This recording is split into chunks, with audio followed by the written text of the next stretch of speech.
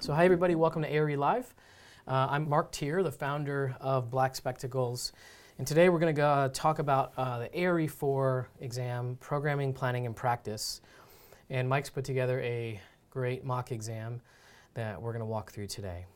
Before we get started, if you'd like to attend our next ARE Live broadcast, where we're going to do an interesting one, we're going to focus on the vignettes for ARE 4 kind of as a whole, as like a thing. You know, lots of folks have issues, and if anybody has issues, they have issues with vignettes. Feel some pain about the vignettes, so we're going to approach that session from the perspective of what are some best practices for handling vignettes and so forth. So you can go to blackspectacles.com/podcast to register to attend, and during the broadcast you'll have a chance to ask questions to the group and Mike, so it should be another great session. Also, some updates here for you guys. Just before Black Friday, we launched our digital flashcards as a part of our Pro membership. So I think we now have like 1,300 flashcards for ARE 5 or something like that, all sections of ARE 5. So I know most of you guys are probably taking ARE 4 if you're listening to this one. So just know that we're working on developing the same type of product for ARE 4 by early January. And what's cool about that is, you can take the flashcards with you on the fly, on your commute. You can do them on your phone. You can sort of star the ones that you know, the ones you don't know. You can kind of focus on those.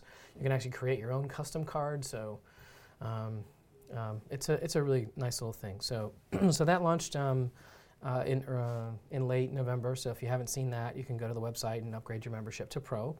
And then also you should know that early fall, we launched our group coaching program for the first time.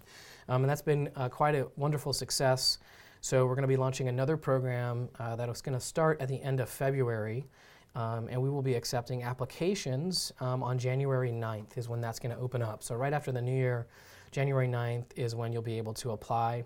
So if you want to go to learn a little bit more about that, you can go to blackspectacles.com/group coaching. And that's where you'll find all that information. And just as a reminder, the idea behind the group coaching program is it's really for folks, who want to join a group of dedicated test takers who are taking the same exam on the same schedule, and it's led by a Black Spectacles certified coach. So that's someone who's recently become licensed and who we've trained up and vetted and so forth. So far the coaches have been really awesome. And you should know it's all done online, so it doesn't really matter where you are.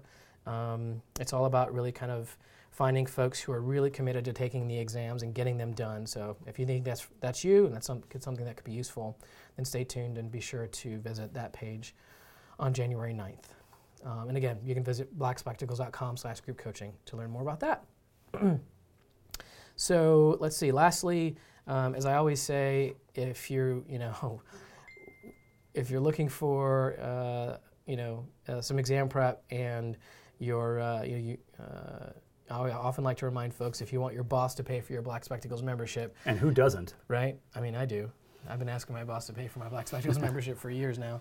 Be sure to tell him about Black Spectacles firm licenses for any kind, whether you work at a 10-person firm or a 10,000-person firm. We have licenses that are flexible and work really well with all different kinds of options. So don't forget about that, blackspectacles.com/firms to learn more about that. So for today, as I mentioned in most of these, we do have a special discount for Black Spectacles individual memberships to share at the end of the session. And then also at the end of today's episode, we'll choose someone from all the folks who submitted their answers to our mock exam, and they'll win a free 1-month ARE Prep Black Spectacles subscription. And we'll be tracking your answers, and everyone who gets them all right will get a free Black Spectacles t-shirt. So stay tuned for that as well.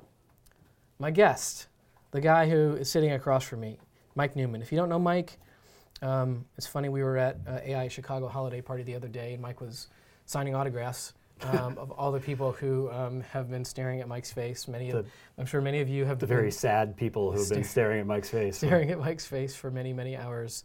Mike's an adjunct professor at the School of the Art Institute of Chicago. He's also the founder of Shed Studio, and he's the instructor for Black Spectacle's online ARE exam prep curriculum, which, again, if you haven't already checked it out, you can head over to blackspectacles.com. There's free tutorials. I think we developed this new thing called a dashboard, so you can watch free courses, you can take some of the free practice exam questions, you can do some of the flashcards for free. I know Eric's working on finishing up the dashboard right now, so I know there's a version of it that's out right now. It's kind of basic. I know that in the next few days it's going to get way more sophisticated, which is pretty cool. In any case, the idea is you can test it all out. Today we'll be taking questions using the GoToWebinar question box, as well as on Twitter using the ARE Live podcast hashtag. And so with that, I'll turn it over to you, Mr. Newman. Okay, so one of the things that I would like to always mention at the beginning of these is there are aspects of these questions that are very, very similar to the kinds of questions that you'll get on the actual exam. But then there's a few that are a little different, and that's because I just want to use it as a way to get to a certain topic. So a couple of them, don't be too worried about it if you got something wrong. It may well be that I've manipulated the question in order to get you to think one thing in order to be able to bring up a topic. So just that little caveat before we get going. Okay, let's see here. Let me see if I can get this rolling here. Let's start with the first one here. This one's a little wordy. You will see a few on the exam on 4.0 that will be wordy like this. Most of them won't be quite this long, just because there's only so much time for you to kind of get through them. On 5.0, there'll be a number of ones like this, but that's because it's set up in a slightly different way with the case studies and things like that. But on 4.0, this is a little bit longer than usual, but like I said, I wanted to be able to get to a couple of issues. So let's just jump in on it. Number one, the architect is getting ready to hand over the invoice at the design development drawing preview with the client. The total architectural fee is $100,000. Martha and Jose have both worked on the project for 200 hours each so far. Anise has so far put in 40 hours. Joe, meanwhile, has spent 150 hours. Given the following billing rates, what should they expect? And then there's a series of different possible answers. So before we go through the answers, let's look at a couple of key spots here. So the first one I notice is it's at the end of design development. So that's a key thing we need to know. Another thing we need to know is what's the overall fee? Well, the overall fee is $100,000. So that's the overall architectural fee. And then after that, we've got a whole series of specific people with specific amounts of hours that they've put in so far on the project. So I'm going to use a little blank page here just to start the conversation, and then I'll jump back to this sheet. So let's talk about the overall billing. So we have $100,000 for our overall billing. That has to work for schematic design, design development, contract documents, bidding, and construction administration. Typically, schematic design is usually about 15%. Design development is usually about 20%. The reason I say usually is that these are not prescribed numbers, they're just sort of industry standards. So some folks in the industry will do a larger schematic design, maybe 20% there, and then a smaller design development, maybe 15 something, but it'll be about these numbers.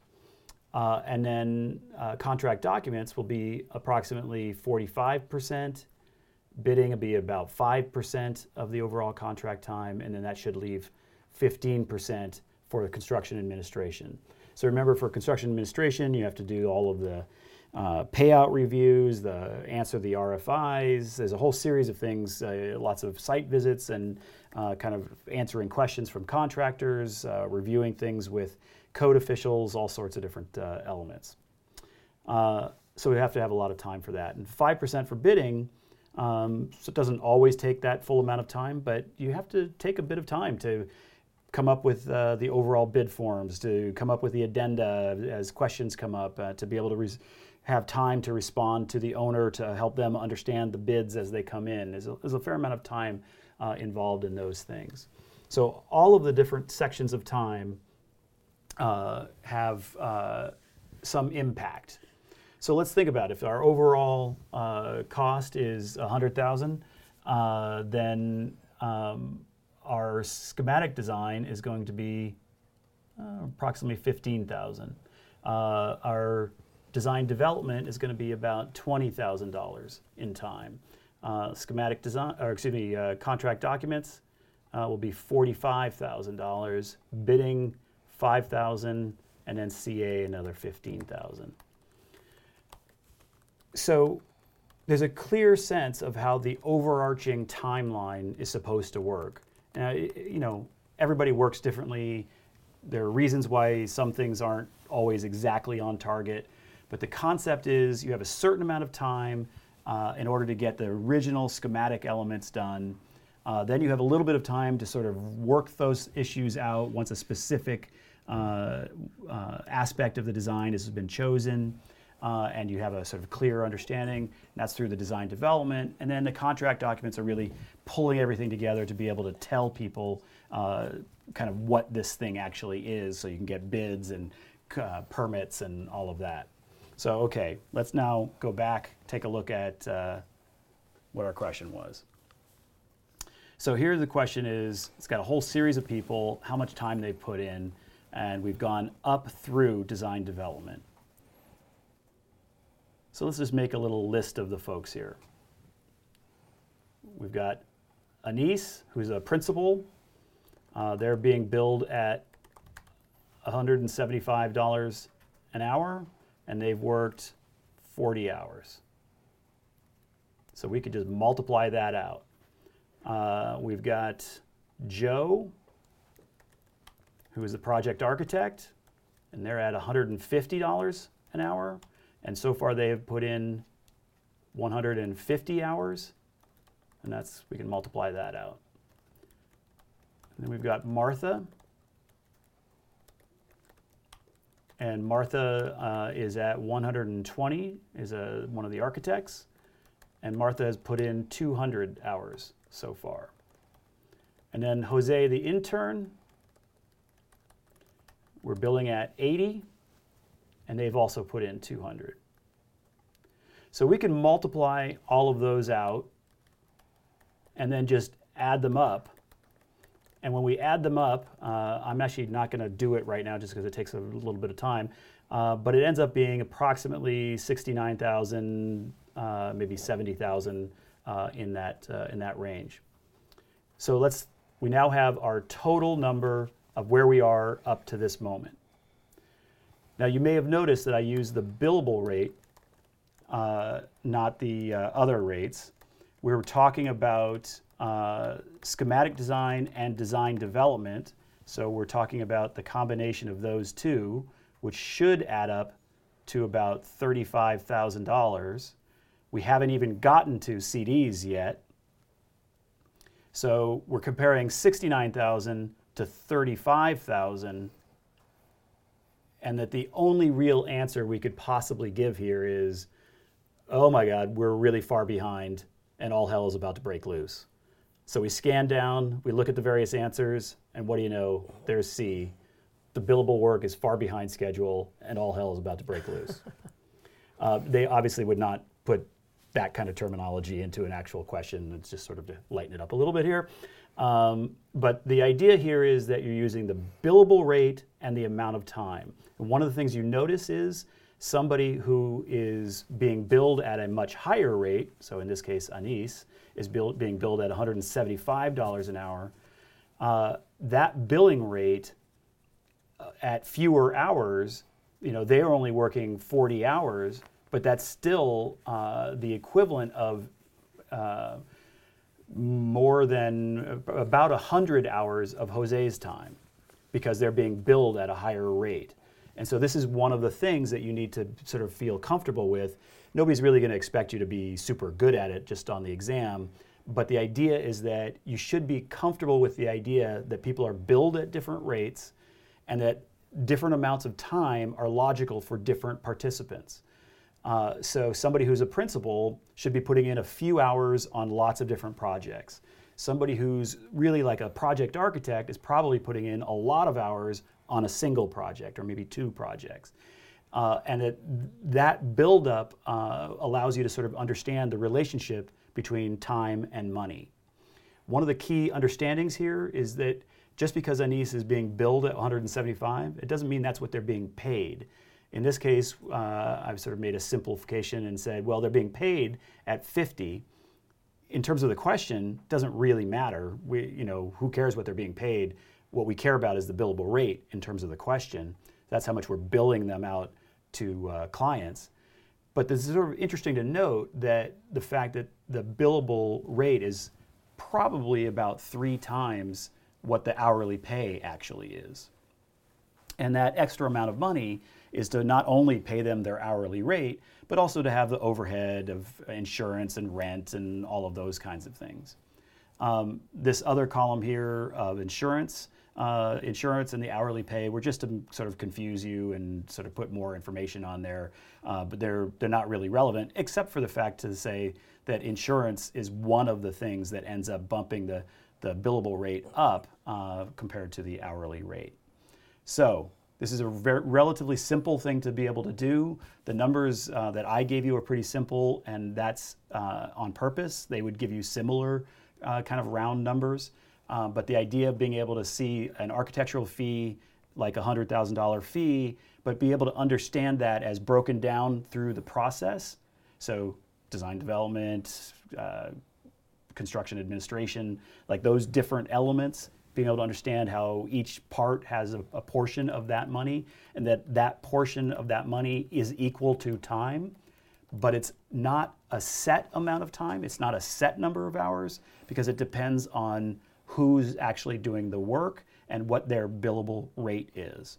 So there's this sort of complicated matrix of aspects, but in the end, it's just who's done the work, how much time did they take, what do they billed at, and are we on track or not on track? And you, as the project architect or project manager, you would spend a lot of time going through this beforehand, setting it all up so you could have a sense as it was happening on the day, are we ahead of track, are we behind track? A couple of questions about the percentages based on schematic design and design development. Are those industry standards? Are they accurate? What happens if you're using building information modeling? Does that change things? Yeah, so that's a really good question, and we actually talk about it a lot at different points on various of the different videos that we've done. Somewhat surprisingly, I actually thought that the recent 2017 contracts, AIA contracts, might actually address this and start changing some of these numbers, but they actually didn't. And the reason I thought they were going to was exactly the reason that you asked, which is in the day and age of Revit and BIM systems, people are putting a lot more time into the schematic design than they did in previous years.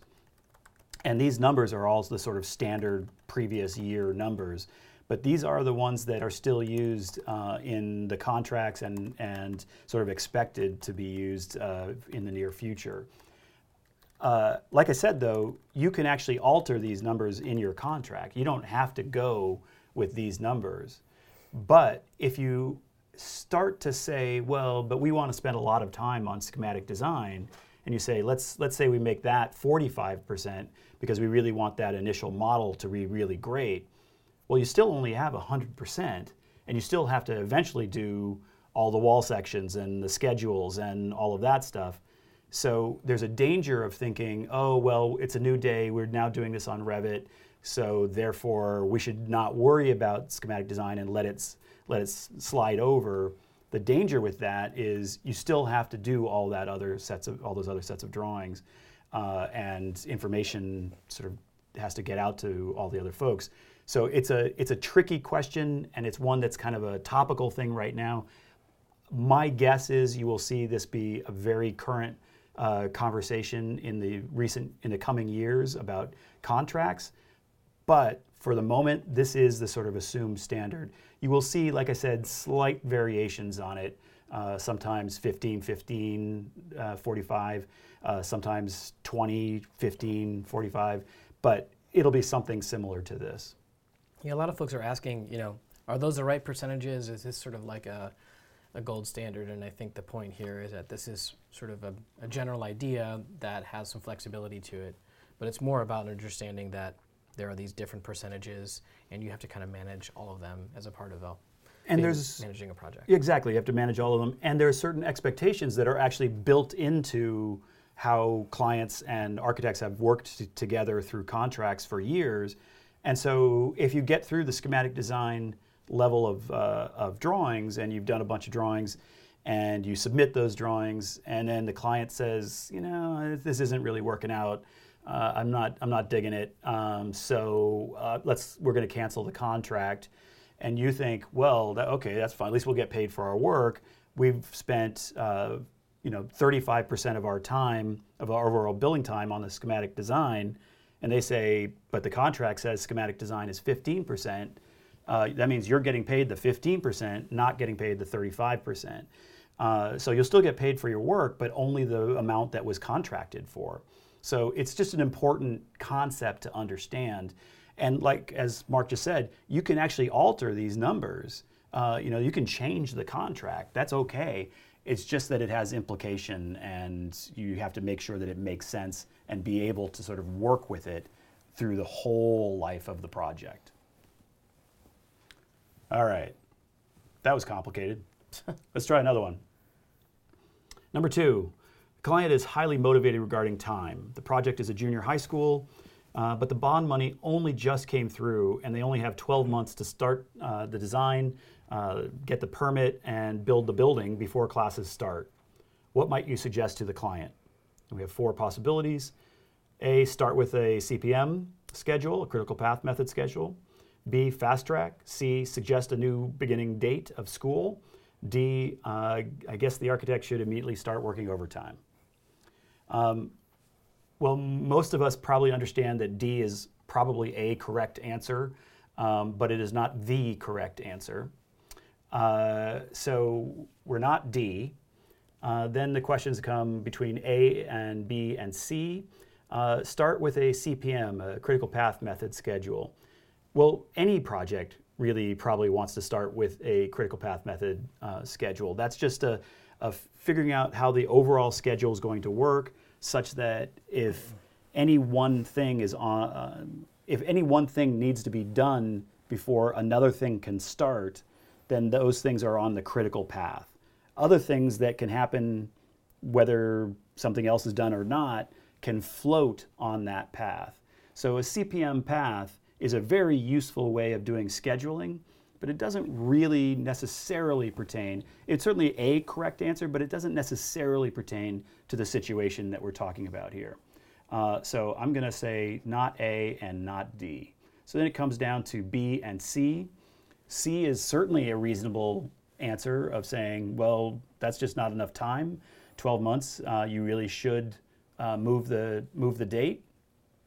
But that's not really the architect's role to decide that sort of pro forma issue. Moving a school date is actually a huge economic and political decision. Imagine you have to rent space for an entire school for a year or something. Like, it would be a massive intake, and it would also seem like failure politically, and people would be very troubled by that. So while C may be a reasonable one, and it might be something to talk about, the actual answer here is fast track. And so when we say fast track, we're talking about the project delivery method of fast track. So what fast track is when instead of doing the typical design bid build, so if you think of design bid build, when there's an architect and an owner, the owner hires the architect, and you go through a big, long design process. And in that design process, we've got the schematic design, we've got the design development, we then do all of the CDs. So we've got a whole big series of, say, discussions and kind of understandings about the process. We go through a bidding process. Eventually, a bidder is chosen, so now there's a GC, and that GC then builds the whole project out. Well, that's awesome, but it takes a lot of time. So that's a great thing, but in this situation, we would be, in the 12 months, we would be 4 or 5 months into it before we even had the bids going, and it just wouldn't really work. So standard design bid build won't work, but maybe fast track will. So fast track is a situation where you say, all right, we're starting here, we're going to do the drawings for the excavation and foundation systems. and then we're going to hand those drawings off, and they're going to start constructing the foundation. And while they're constructing the excavation and the foundation, we're going to keep working as the architects. So this is the architects, and this is the GC. And we're going to do the maybe the structural system, the steel structural system. And then once we're done with that, we're going to hand that off. And now these guys are going to take that and start building the overall steel skeleton structural system. And there's a little bit of overlap there, so they have time to order their materials. So then the architects are continuing on, and now they're designing the interior of the building and the skin of the building. Let's say the skin of the building first. Again, there's a little time to overlap for ordering, and then the contractor starts building the skin. And then the interior. Again. So it won't save a huge amount of time, but it's going to save some time. And that's probably the only real way that you could do a 12-month for a school, something along those lines. So Fast Track is this way of delivering a project. So instead of design bid build, instead of design build, instead of construction manager, this is Fast Track, and it overlaps the drawing time with the building time. There are some obvious advantages and obvious disadvantages. The obvious advantage we've already talked about, we can squeeze the time. So it's very useful from that standpoint. The obvious disadvantage, that means they've already built the foundation and the structural system when I'm only just now thinking about how the curtain wall is going to work. So clearly mistakes get made, and you end up having to go back in and change things out after you've already done stuff. So it costs some extra money. You don't get Fast Track for free. It's definitely on simple projects, it might only be, say, 20% more expensive. On complicated projects, it might be 50% more expensive. So you would do it only if it was truly, truly important, if there was a lot of big money involved in going overtime. Also, it can be very complicated from a permitting standpoint. The permit officials have to be on board, and you have to kind of do a continuous process of reviewing with the permitting officials, so they would see each package of information as it went out to the GC and have their moment to change it or add something to it before the GC could start working on it. So it's very complicated, there's a lot of overlapping elements. Remember that design bid build version up here where we said we went through the schematic design, we went through the design development, we worked everything out, we got all the details, we bid it out, we know we have a low bid, then we have a contractor and they build, like, that's so much smarter of a way to go than Fast Track, but it takes a really long time. Let's go to number 3. The client is concerned about cost and would like to make sure they get the lowest reasonable bid for the construction. You should suggest design build project delivery method, design bid build project delivery method, value engineering process, Fast Track project delivery method. Well, we just talked about Fast Track, and we know it ain't that. We're not getting a low cost when we're going with Fast Track. There's a bunch of things we get, but not low cost. Design build may be a way to go. There are certain situations where that can actually be cheaper, and it can make a lot of sense. But it's hard to know for sure. The only way to really know for sure that you're getting the low bid is by doing a full set of drawings and then getting a full set of bid comparisons from multiple bidders, and that's really the design bid build process that we just talked about. So that's where I go through schematic design, design development, CDs, get to that bidding phase. We then choose a bidder after we have a bunch of them to review, and they build it, right? It's because we've done a full set of drawings, there's a clear set of information to be able to base the bids on. Therefore, you get a low bid, you get a high bid. You can trust those are actual real bids because they based it on a real set of drawings. If cost is the issue, design bid build is the way to go. But it takes a long time. So if time is the issue, there are other ways to go. If cost is the issue, design bid build. Design build is sort of in its own category. There are certain advantages to it from a time standpoint and certain disadvantages, and certain advantages from a cost standpoint and certain disadvantages. But the downside with design build is that we just don't have that moment where we have a clear understanding, because we've gone through the whole design process, including all the detailing, and we get to the end of all of that and we have a bunch of bidders. With design build, you've chosen before all that's happened, so you just don't have that ability to know for sure that it's the low cost. Value engineering is related to low cost. It's the world's most hated term by architects. Value engineering is that concept where we get to a certain spot, we have a bid, and everybody's like, hey, this is great, we got a bid, now we're ready to go. Unfortunately, our bid is, if it was like my life in the last couple of weeks, $350,000 too high out of $4 million. And so therefore we have to value engineer and pull out all the good stuff that I was really hoping to leave into the design. So value engineering is part of getting a low cost, but it doesn't really fit to the question. Okay, number 4. By the end of programming, you should have a good understanding of which of the following. Choose 3. So this one is one that I have designed slightly just to try to get you to answer the wrong answer so we can have a conversation. So this is not a particularly well-written one, but you get the point. So end of programming, what should you know? We have goals for the project, preliminary designs, basic budget, areas, square footages, and relationships, contractor sworn statement, feasibility report, ADA compliance. The answers are, we should have goals for the project. That's a significant part of programming.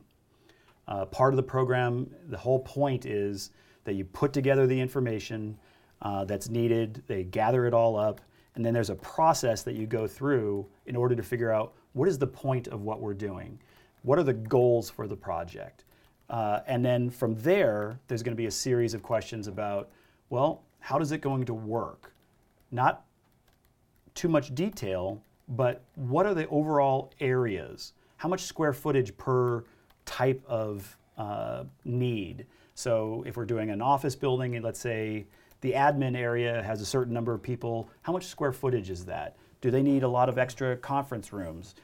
Do they need a lot of file storage space? Things like that. What are the square footages? What's the scale? What are the areas? What are the relationships between, let's say, admin and marketing? Or maybe there's a very strong relationship between admin and marketing, but not so much of a strong relationship between facilities and marketing.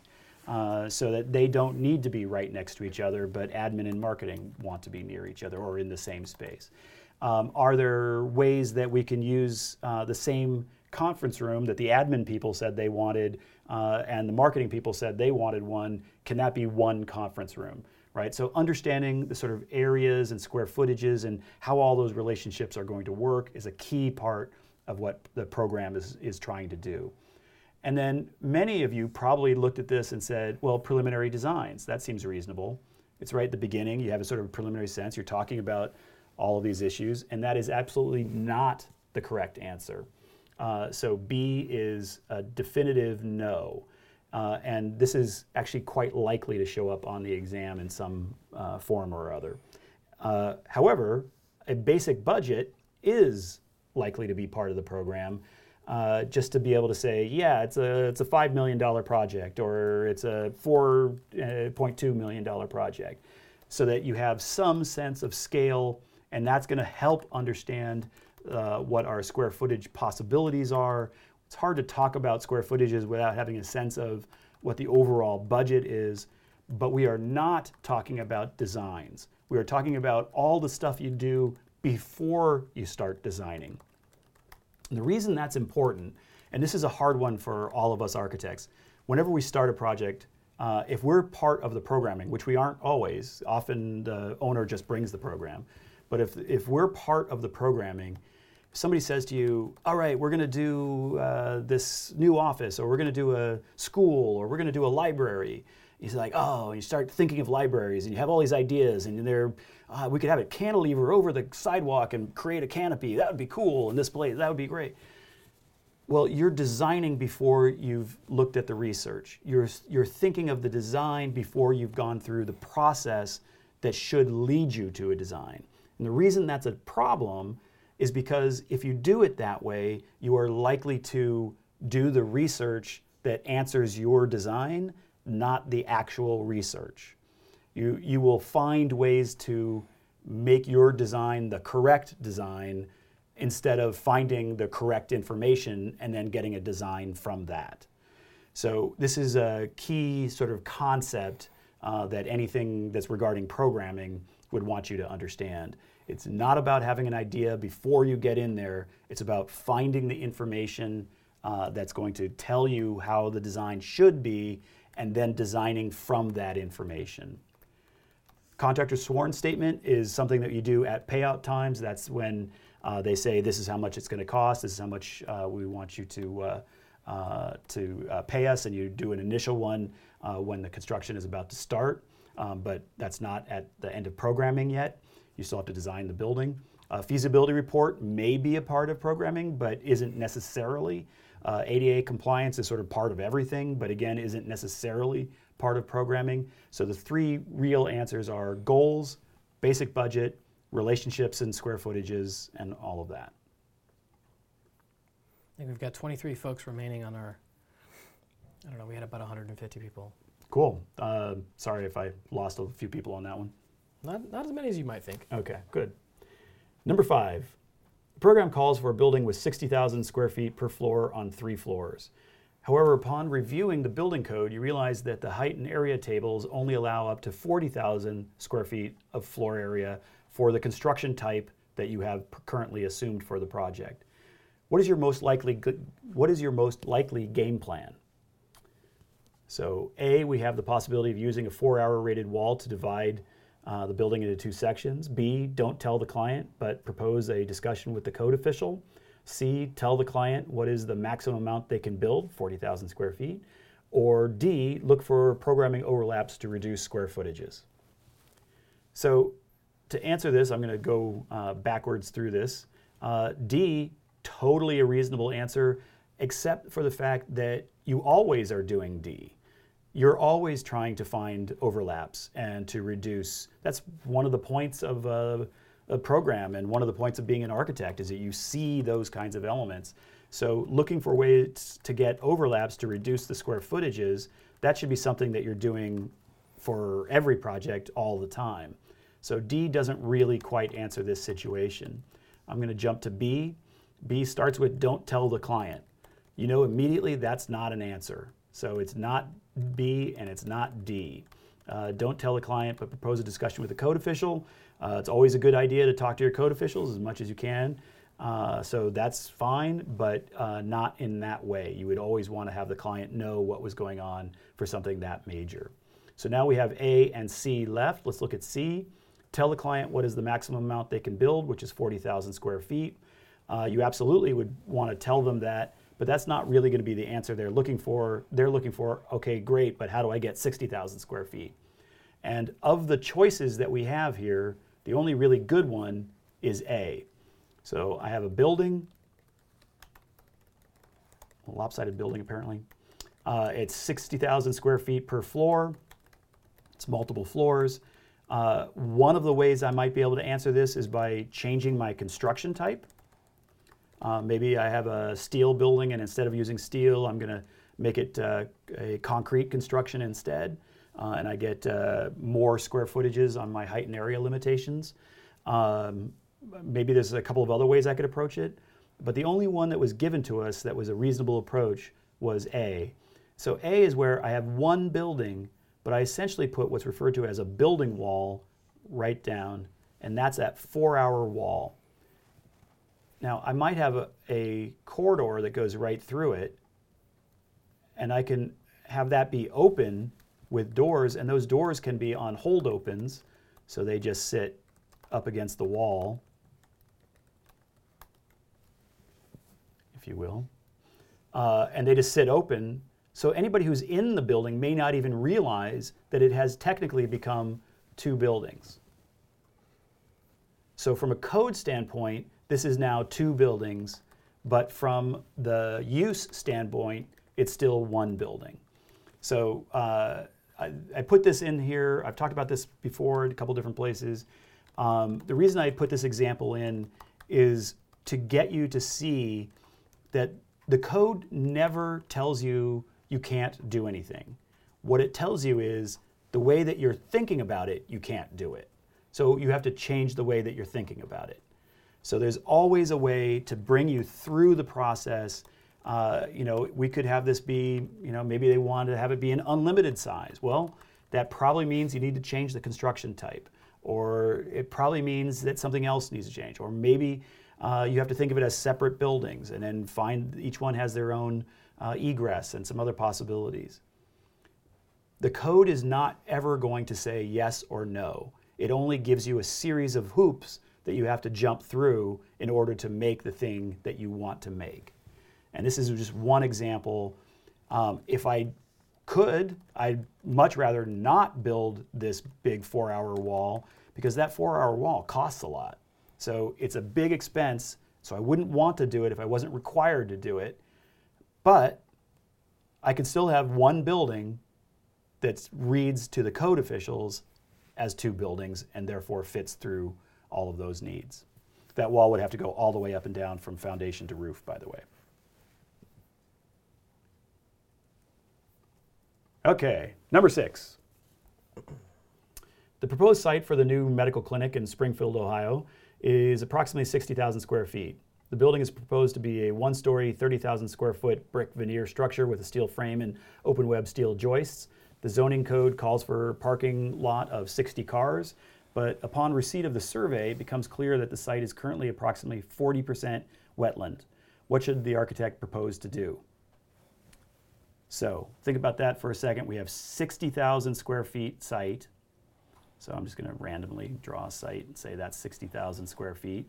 We've got a 30,000 square foot building on that site, and we have a parking lot for 60 cars. So how big is a parking lot for 60 cars? Well, the simple way to do that is you can multiply somewhere between 300 to 350 square feet per car. So let's say 300 times 60. What do you get? I'm going with 1,800. 18,000. 18,000 square feet. That would be the minimum it would be, because it's actually probably a little higher. That's why the 350 is there. So if we round it out to about 20,000 square feet, then we start adding that together. We have 20,000 square foot parking lot, a 30,000 square foot building, and then that's 50,000 square feet of built on land, and then that only leaves 10,000 square feet left for open site land that is currently 40% wetland. So the building and the parking lot together are absolutely going to take over wetland space, is what we've figured out from that calculation. And by the way, before I move on, just a quick thing about the parking. Remember, you can always just figure it out too. I mean, I had this number memorized, this 300 to 350, which is a good one to memorize. But remember, a parking space is, 9 feet by 19 feet. And then there's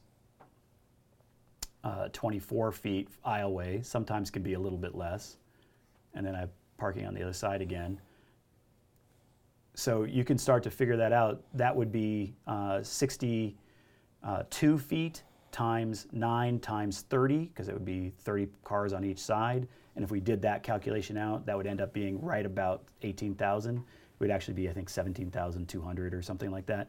But you also have the driveways and other backup spaces and things, so it would add up to about 18,000 plus driveways, which is the number that we used. So you can always just figure it out if you need to, but those are the numbers. So what we're saying here is we've got more built area in terms of parking and building on this 60,000 square foot site than can just accommodate a 40% of that site being wetland. So now let's look at the possible answers. A, carefully plan the infill process so that the wetlands will recreate themselves in a new location upstream. That sounds interesting. B, the project will have to get permission to buy land elsewhere and build new wetlands in another location and produce an environmental impact report showing how compliance will be met. C, the project will fit without damaging the wetlands. Well, we actually just figured out that that's actually not going to be the case. So that can't be. Design the wetland, this is D, design the wetland stormwater retention area to go under the parking lot in a precast concrete vault. So using the space of the parking lot and let that be the wetland and stormwater retention system for the site. So that sounds interesting. So the only one we've definitely crossed off is C. Now we have to start thinking about this a little bit more. So who is going to be interested in the wetlands? Well, the wetlands are part of the overall watershed of an area, meaning water moves across the land in various ways, underground, in rivers, in creeks, on lakes, and in wetlands. And you can't just mess with a wetland without sort of messing with the overall environmental impact on an area. So the Environmental Impact Agency, Environmental Protection Agency, EPA, is very concerned about these issues, both at the state level and at the national level. But also, wetlands are part of a certain set of flora and fauna. So we're going to have certain animals are going to thrive in wetlands, other animals are not. Certain plants are going to thrive in wetlands and won't in other locations. So they're important from that environmental standpoint as well. So let's look at D for a second. Design the wetland stormwater retention area to go under the parking lot in a precast concrete vault. That's a completely reasonable answer for stormwater retention. But I can't really use that as my wetland because birds can't come and nest in your parking lot underneath in the concrete vault. Wetland plants can't grow in underneath your parking lot. Like, it's only doing one of the things that a wetland has to do. And that the one thing it would do is it could potentially be part of an overall watershed. So the fact that it doesn't meet enough of the wetland issues means that D is not a reasonable answer either. So now it's between A and B. So A says, carefully plan the infill process so that the wetlands will recreate themselves in a new location upstream. So in other words, you just start building up your site and pushing the wetland back. Well, what you're really doing is you're pushing the wetland onto somebody else's property. Does that seem like it's going to be a good plan? Like, when you say it that way, it becomes pretty clear. Yeah, A can't work. You can't just make somebody else's property a wetland. That's just not viable. So the actual probable answer here is B.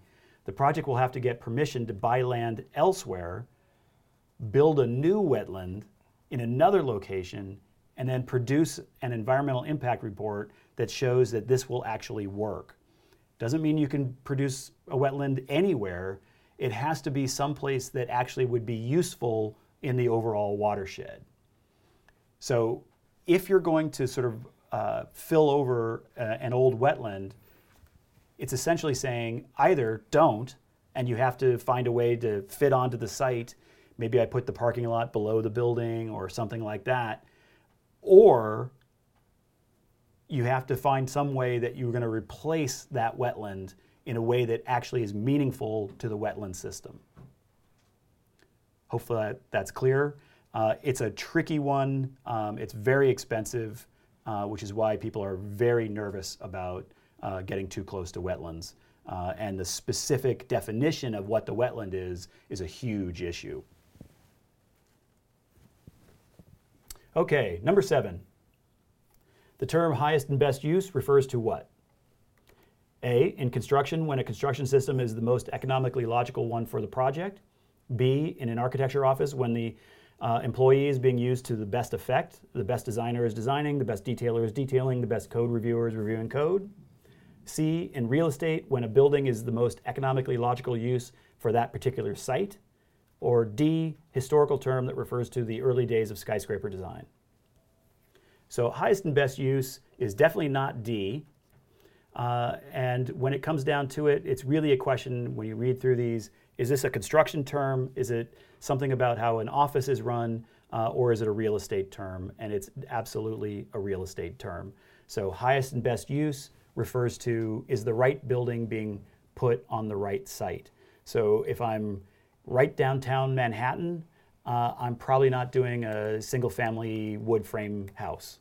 It's just not the highest and best use for that site. That site just logically wants to have more impact, more zoning, more density for that place. But equally, if I'm out in the suburbs somewhere and I'm in a sea of single-family houses, I probably don't want to put a 12-story building because it's just not the appropriate use. It's not the best use for that site. So highest and best use means you always go to the maximum of its abilities as a site in sort of logic and zoning, etc. It's a term you'll hear often and could likely show up on the exam. Okay, I think we're down to 2. 2, oh boy, wow. Okay, 8, a client comes to you with a potential project for a new tenant interior build out on a single floor in a downtown office building. The gross area of the floor is 5,200 square feet and the net square footage for the tenant is 4,400 square feet. What is your initial expectation of the largest total number of occupants for the office? So this is really just getting at what does the code use as their maximum number. And when you talk about offices, the typical code use is 100 square feet per person.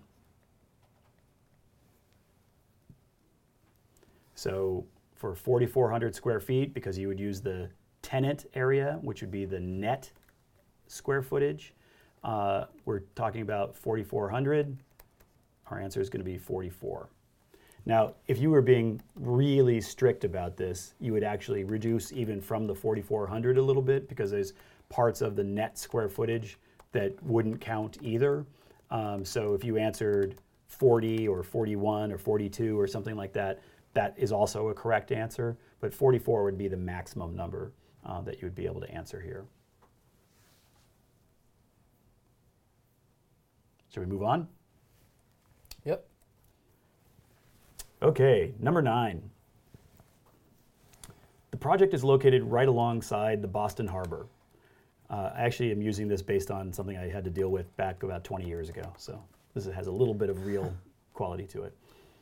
The project is located right alongside of the Boston Harbor. The client's program calls for 4 levels of underground parking, but you, the architect, are concerned about the extremely high water table due to the proximity of the large pool of water next to you of the harbor. What construction technique might make sense in this situation? A, solid masonry foundation system. B, slurry wall foundation system. C, precast beams and columns. D, long span steel structural framing plan. So there are certain reasons why a long span steel structural framing plan could be actually a nice thing in this situation, because by doing long span, you're actually reducing the number of foundations that you would need, because you have fewer points that it comes down because it's spanning longer, you have fewer columns and things. But it's not really answering the problem. So it's not D.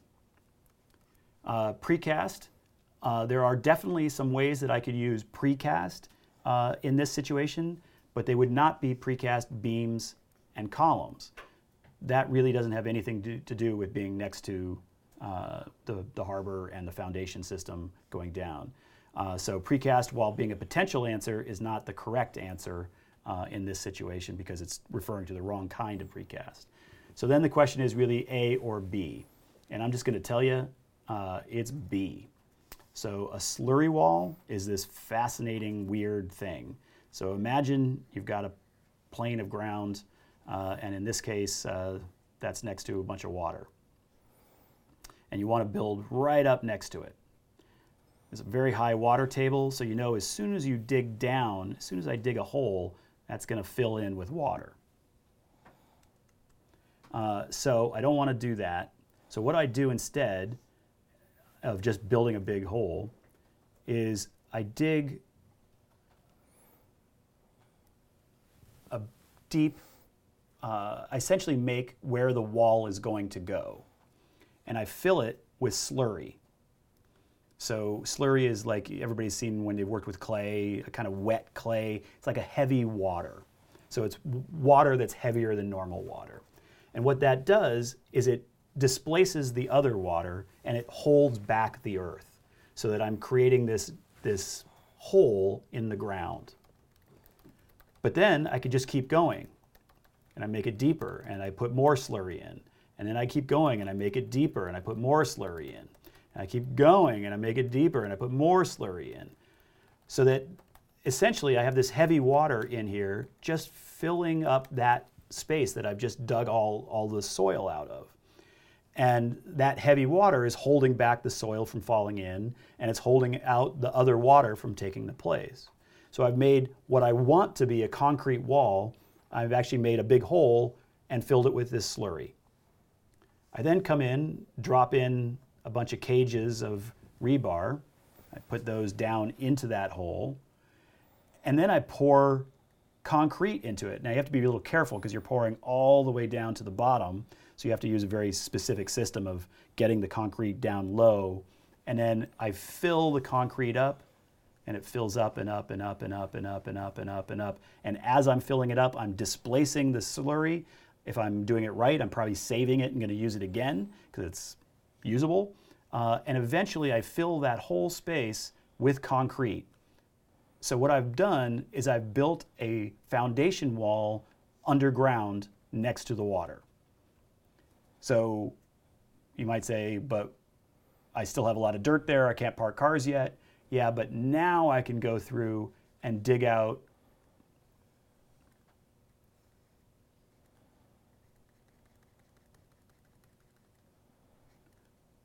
all of this area, and I can dig that out, and then I keep digging down, and then I keep digging down, and I leave just enough down there that it has the ability to sort of cantilever up and out.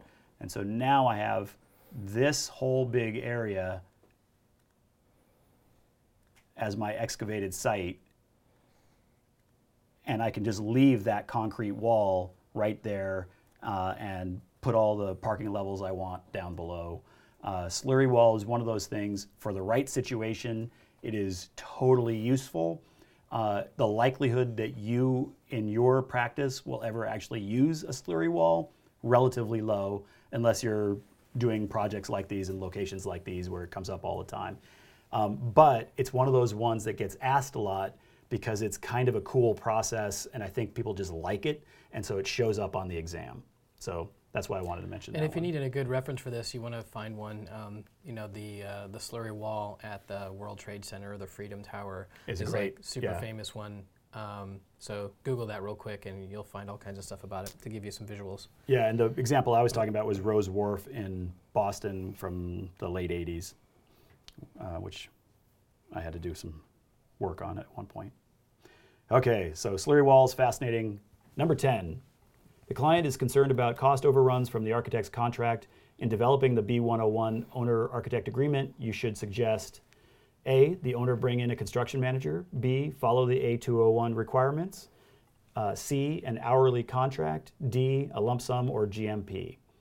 So the client is concerned about cost overruns from what the architect is going to bring. So this is their big issue. If we're going to do it as hourly, man, they're going to be nervous as hell about that, right? Because you could just keep working and working and working and getting paid every hour. They just will be apoplectic about that. So it's not doing hourly, at least not with this much information. I could imagine this question slightly differently, and it would actually lead you to hourly, but not the way this question has worked. Follow the A201 requirements. Everybody has to follow the A201 requirements. That's part of using the contracts. A201 general conditions. The owner bring in a construction manager. That could possibly be helpful, but also maybe not. It isn't really obvious that that's necessarily bringing the architect's cost down and making the owner sort of more calm about that issue. However, if you use a lump sum in your contract, meaning here's the price, or a GMP, a guaranteed maximum price. That's what GMP is, guaranteed maximum price. A GMP means here's the answer. This answer, like this is what we're gonna charge you, kind of no matter what, whatever comes up. We've said we've signed a contract. We're gonna give you this project. We're gonna design this project for you, and here is our GMP. So if that's what their concern is, that's what they're gonna want to see. So D would be the answer there. All right. How'd we do? All right, pretty good. Well, we're down to one person, but yeah, you tripped him up pretty early. So we're sort of down to nobody, but we're backing up to our Okay. last standing person Cool. earlier. So so that was good. So we had Nasim H from MTA is the winner. Way to go, Nasim. There. But in any case, Like I said, the questions are a little goofy in order to be able to bring up certain topics. So don't fret about it if you got some of them wrong. so let's see here. We did have a couple of questions before we hop in here, or before we take off.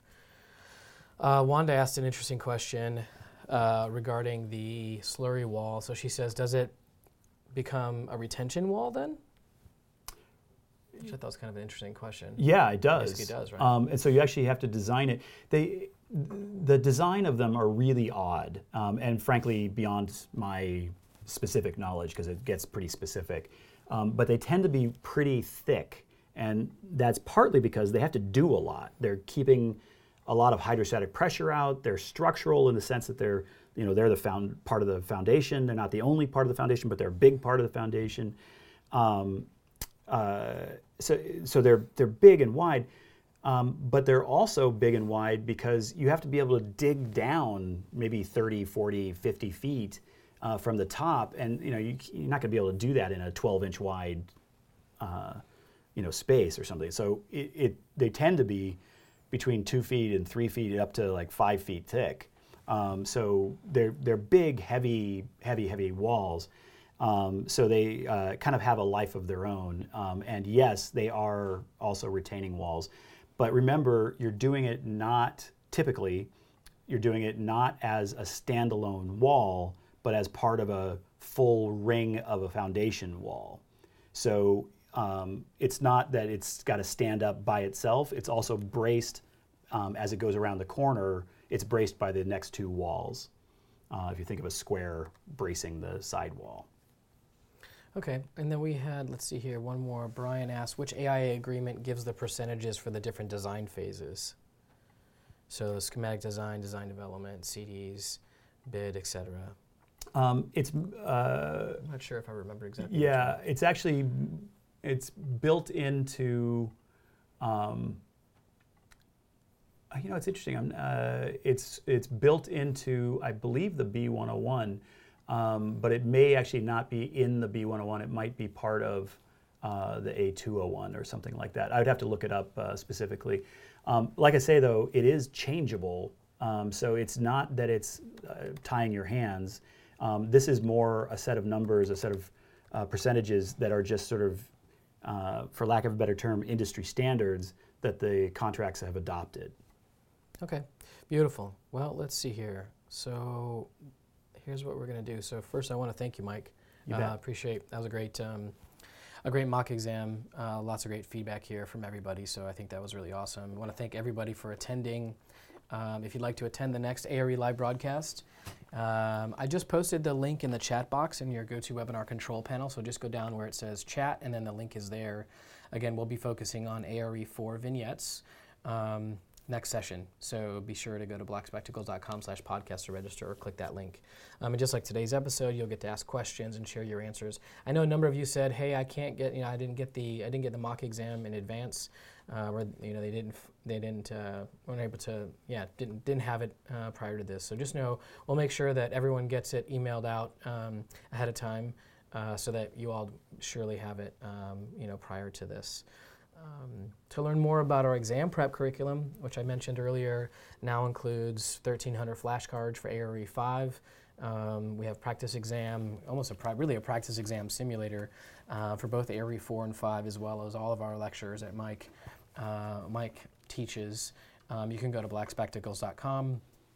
where you can try out any of the free videos. And as I always say, if you want your boss to pay for your membership, be sure to visit blackspectacles.com/firms to learn more about our firm memberships for firms of any size. For those of you who are ready to start preparing for the ARE right now, and if you're already an AIA member, as you can see here on the screen, you can use the coupon code PPP121217PC to get 15% off your ARE Prep membership. And then, finally, tomorrow we'll send an email follow-up about today's live broadcast. So please let us know what you think and share any suggestions you may have. We read every word that you write, and we use them to tune our next episodes. So thanks for tuning in.